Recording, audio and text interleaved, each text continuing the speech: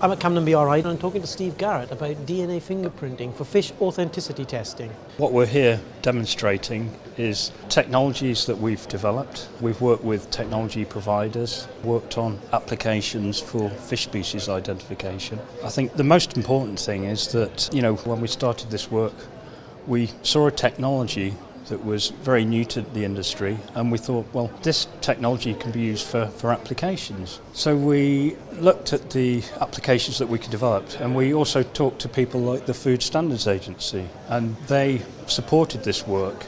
We felt that the methods that we've developed were suitable for fish speciation.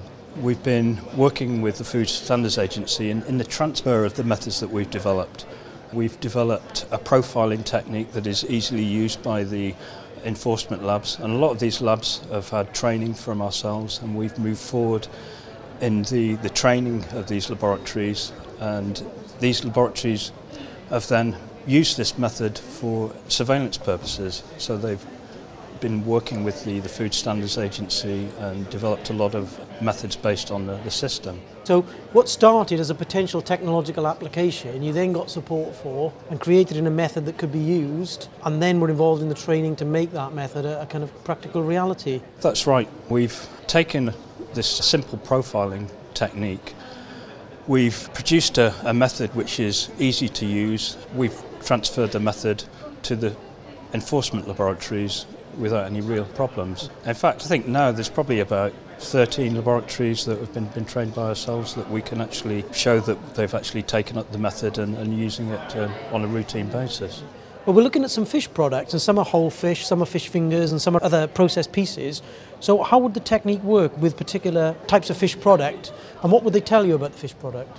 Basically, the method we've developed can be used as a universal system for identifying the species. What we do is we take a fish sample, we extract DNA, we then amplify that DNA with a simple cycling technique called PCR. We then chop up the amplified DNA with enzymes that recognise specific sequences, and it's these differences in the fragments that are generated by the technique that actually give us the indication of the species that are present. What we do on the chip-based system is actually profile the DNA so that we can actually identify which species it is. So, for example, if I'm a manufacturer of, say, fish fingers and I brought in a block of frozen fish, can you tell me whether it's a particular species, or can you tell me what species are present within that?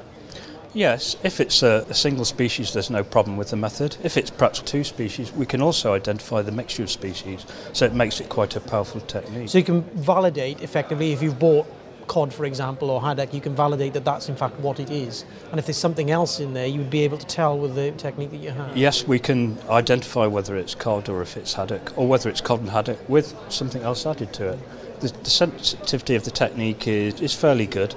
It won't detect trace levels of the species, but it will detect about 3% of another species. And if there is an unknown species present, will the technique tell you what that species is? If we have a profile for that species in a database, then we can identify the species. So it's a matter of comparing, really, what the profiles you get with known profiles for known species. And it might just be that you don't have a profile for the species, you can say there's something there. What we do have, we have a database of about 50 species that we can match profiles to. If it isn't that species, we can say that it's another species that we don't have a profile to.